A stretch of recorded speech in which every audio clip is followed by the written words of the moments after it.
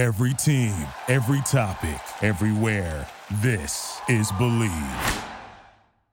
Hey, Unwritten Rule fans, you can catch us every Monday and Friday on Apple Podcasts, Spotify, and YouTube. Follow us on Twitter at BelieveUnwritten and enjoy the show.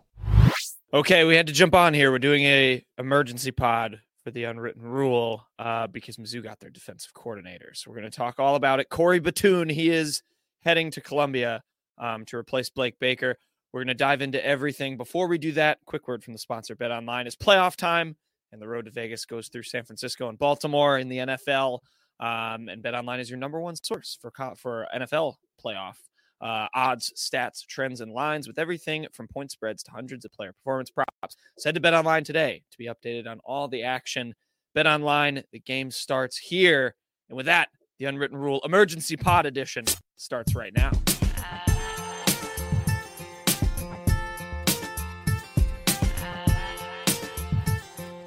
Attention.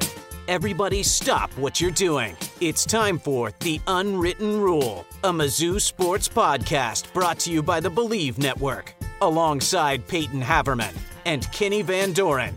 Here is your host, Jack Knowlton. Welcome back to The Unwritten Rule. Today's once again Friday, January 26th. Hopefully you just watched our full episode that we normally put out on Fridays, but we had to hop on. We're doing an emergency pod because, of course, right after we record publish and all that, not in the normal news cycle, but Mizzou has their defensive coordinator for next season, Corey Batoon from South Alabama. So we wanted to jump on and just get our quick kind of instant reactions. Obviously, I think we're going to learn more about him, about how his play style, all that stuff, and where Mizzou goes from here with him. But Peyton and Kenny, news came through. ESPN's Pete Thamel was the first to break it, that Batoon is joining Mizzou as their DC after being in the same position at South Alabama. What were y'all's thoughts on hearing that?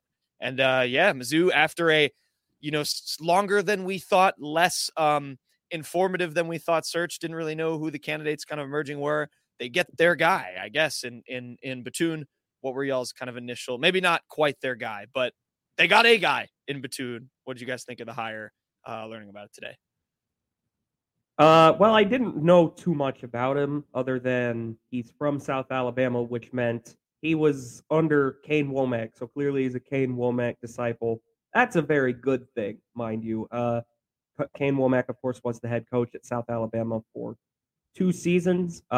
He was hired away by Alabama to be their defensive coordinator. South Alabama won their first bowl game in program history. They went 10-2 last year. The defense is grayed out pretty good. I'm sure we'll get more into that. But just quick snap things just before even diving into the fit and everything.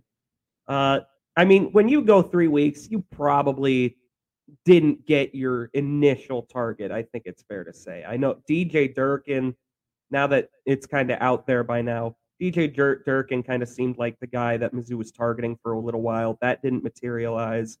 But I don't think this is too bad of a pivot. Just diving into the numbers with them, the scheme will remain the same. They ran a 4-2-5 at South Alabama.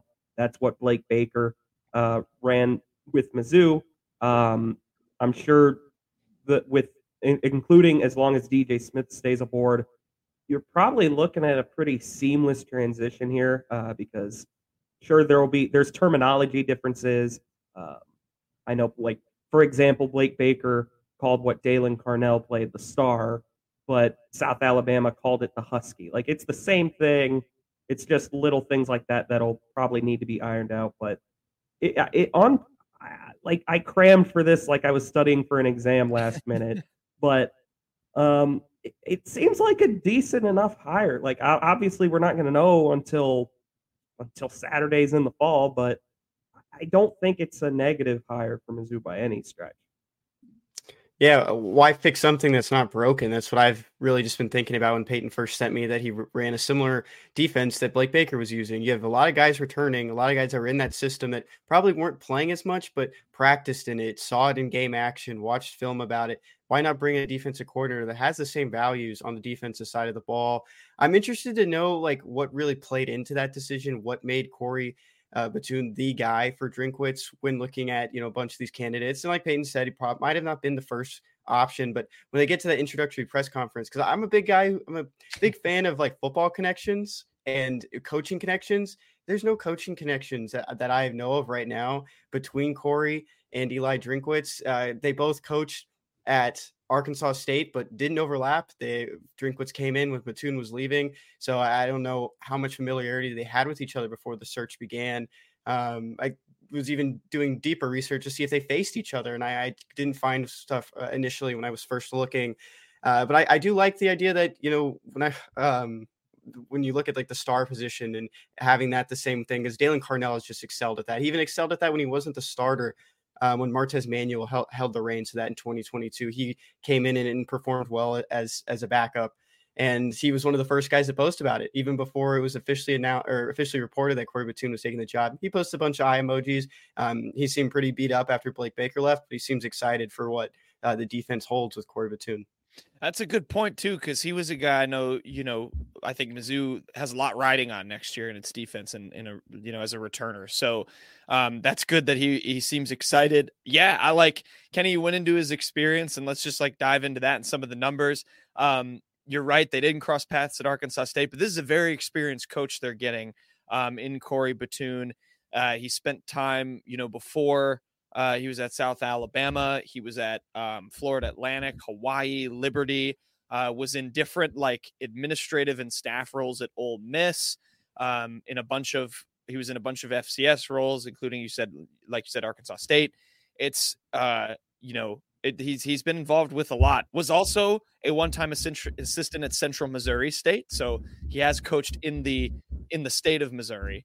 But yeah, a lot of different, kind of areas that he's been in. He brings a lot of experience. Yeah, and I wanted to point that out about the jobs he had at Ole Miss: assistant AD for player development, assistant AD for recruiting operations, and of course, every single coach is going to have their path on the recruiting trail. They're going to have states and cities that they just own. They know the high school coaches well. They know the area well. They know what types of players are being produced and developed at certain high schools. But when you have a guy who is just strictly in that role, I think that says a lot about what you're kind of getting from him off the field too. Blake Baker did a lot in the recruiting game as well. Someone who focused mainly on safeties because that was his position that he was coaching, but always been a linebacker guy. Even now, but when he's back at LSU, he is the linebackers coach. That's what I'm going to like to start to see once he's officially the coach. Starting to see a lot of these offers. We're in the offer season right now, visit season for a lot of juniors in that class of 2025. Maybe we see Corey's name thrown out a lot more, offering guys that he was interested in that probably couldn't have pulled to South Alabama just because of the status of the program. And no knock on them. It's very hard to bring in a 4-star or 5-star to a program that's not at the Power 5 level. So there's probably a lot of guys in that area. And like you said, he's coached in a lot of states around the country. So everywhere. He probably knows a lot of high schools, a lot of districts well. Yeah. You make a good point. Like, I think the administrative side of it will really help in terms of, Drinkwitz has embraced this kind of CEO role where he lets his guys go out and recruit. He gets involved with that as well. Seems like Batoon is a guy that fits that mold. Also, let me apologize to any Red Wolves fans listening. I think I called Arkansas an FCS school. They are not. Pride of the Sun Belt. I apologize. But Batoon has coached at some, extent at the FCS level. But yeah, I mean, Peyton, diving into it, you touched on some of the numbers. I mean, this is a guy who last season at South Alabama, you mentioned the 10-win season, 2 years ago. Even last year, they went 7-6, but just to run through it, this year, he was 26th in the country in scoring defense. South Alabama was. They gave up 21 points a game, 15th in the country in yards allowed per game, allowed around 315. South Alabama was 19th in rushing defense, 28th in passing defense, 23rd in red zone, and then 27th in third down defense. I mean, those numbers seem pretty good no matter what level you're at. For like some context too, that 21 points a game, that was 26th in the country. Mizzou was 25th in the country under Baker. So not far off as far as numbers go. What are y'all's thoughts on that? Like you mentioned, Paige, some of the scheme is gonna kind of stay the same. I think that's kind of a good match in terms of, he performed well at South Alabama. Seems like he can maintain it here at Mizzou. Yeah, and also, Batoon was also a Broyles Award nominee in 2021, so that's obviously that can't hurt. But no, like you said, the numbers were very good, and a lot of that, it is important to stress. Kane Womack was, he's a defensive mastermind as well. And I'm not sure if Batoon, I couldn't find it anywhere if Batoon called the plays or not on defense at South Alabama. But I mean, it was going to be a risk either way. I mean, Batoon, he had jobs at Ole Miss, but he's never been a defensive play caller at the Power 5 level. So that's going to be a jump. I'm sure he'll have some bumps along the way, but that's just kind of the risk you take with a hire like this. But other stats, I mean, there's some nerd stats that, like South Alabama's defense too, nerd stats, I say with quotes. This comes from Parker Fleming, who puts out the world famous "Did we really get beat by that bad?" graph every week. South Alabama, they rank 3rd in the Sun Belt and 24th nationally in EPA per play allowed. Those are very good numbers each. The Sun Belt was a very good conference this year. I remember when Kenny was on the beat, he'd talk a lot. Like, to Baker actually spoke to the media a fair bit more, it felt like. I remember him saying, like, havoc was, like, the one thing that was a really big key to the defense. That is another thing that South Alabama did really well. According to an article about Womack from The Athletic, the Jaguars ranked 30th in FBS in havoc rate at 16.7%.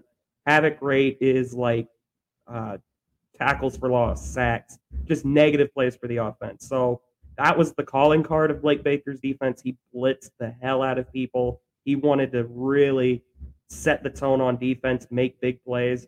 That seems to be Batoon's MO as well, which I think is very good. And yeah, I think that this is a case of where the X's and O's kind of fit the Jimmies and Joes. That's exactly. That was good. That was good. Sorry, Ben. Kenny, go ahead. That's exactly where I wanted to go. I was just thinking of the chaos, causing chaos and getting on the defense and limiting explosive plays. You know, how can we disrupt an offense? And last year, South Alabama did have those 22 turnovers, 13 interceptions, and 9 fumbles, 26th in the nation. And that was something that really stood out to me for a team that, you know, still had a very good defensive year. There were some guys you probably would have expected a little bit more from. I know Ennis Rakestraw only has 1 interception in his career, and it came in 2022 against Abilene Christian. And so a guy who's one of the best cornerbacks in Mizzou history, who's getting first-round draft buzz, didn't have the most interceptions. And so this guy, bringing in a guy who could probably lead and try to help you, I mean, improve on the turnover category. I don't necessarily know how you kind of improve. Sometimes interceptions can just be straight up luck, tip passes. It's a pretty, I think it's becoming a more useless stat because there's just a lot more that affects a turnover these days than just a fumble or an interception, when there could have been the receiver's fault or someone else's fault. But I think that's one of the big things. I'm glad Peyton brought that up. I was about to touch on it, is that the havoc and the chaos, that's what made that defense death row these last 2 years. And they had its ups and downs in 2023. Didn't have the best start that many were expecting, especially at the safety position, but it really turned it around at the end of the year and held Ohio State to 3 points in the Cotton Bowl. That's something that you probably weren't expecting 2 years ago when that team was coming into the year. Yeah, I think, Kenny, honestly, I think you nailed it there. Turnovers largely are a lot of luck. I mean, it's if a fumble bounces a certain way, if a ball is tipped at the line of scrimmage, it could lead to a pick. Turnovers are very luck-based, but havoc, chaos, kind of like what Kenny was saying, that's not luck-based. That's what you kind of control. Like, you can force more tackles for loss. You can't force a quarterback to throw right to your cornerback. Yeah, good points. So it's sounding like a lot of this aligns, just like, to summarize all of that. I think that's really positive if you're giving a glimpse at this, just in the mere minutes and hours since discovering this hire, and we'll see, like you said, how it shakes out. I think one thing to point out too, I don't know if you guys mentioned this, but in addition to, his various roles, pretty much everywhere that Batoon has gone, he's worked with the safeties. He did it most recently at South Alabama. He was also the safeties coach, and that obviously is what Blake Baker did as well. So you kind of can tick those two, you tick that box off as well if you think, that's where he'll kind of slide into, in addition to being maybe the defensive play caller. I think that's a good note as well. Going forward now, I mean, Other thoughts on Batoon, but then, now where does Mizzou go from here? That was obviously the big question as of right now in the offseason, was you got to get a defensive coordinator in, and then you move forward with kind of the next steps of building toward 2024. What are those next steps? What kind of happens now for the Tigers, and what should be their priority? I remember a couple weeks ago, we were thinking maybe Mizzou probably doesn't have to go to what they would have paid Blake Baker to make a DC hire. I really doubt that Batoon's going to command $2-something million. So what that allows you to do maybe is just give some pay bumps to the rest of the staff. I mean, throw a little bit more money at DJ Smith, throw a little bit more money at Al Pogue, stuff like that, Kenny, I know we'll touch on, they do need a new edge coach. I figure that's probably what Kenny was going to touch on more, so I'll let him kind of cook on that. But I would just expect now you have your DC in place. His first goal is going to be talking to all the defensive players. A player like Dalen Carnell in particular, I mean, you think about it, this is like his fourth position coach at this point or something like that since he got to Mizzou. He was recruited under a different staff. Blake Baker was in the room. Steve Wilkes was in the room.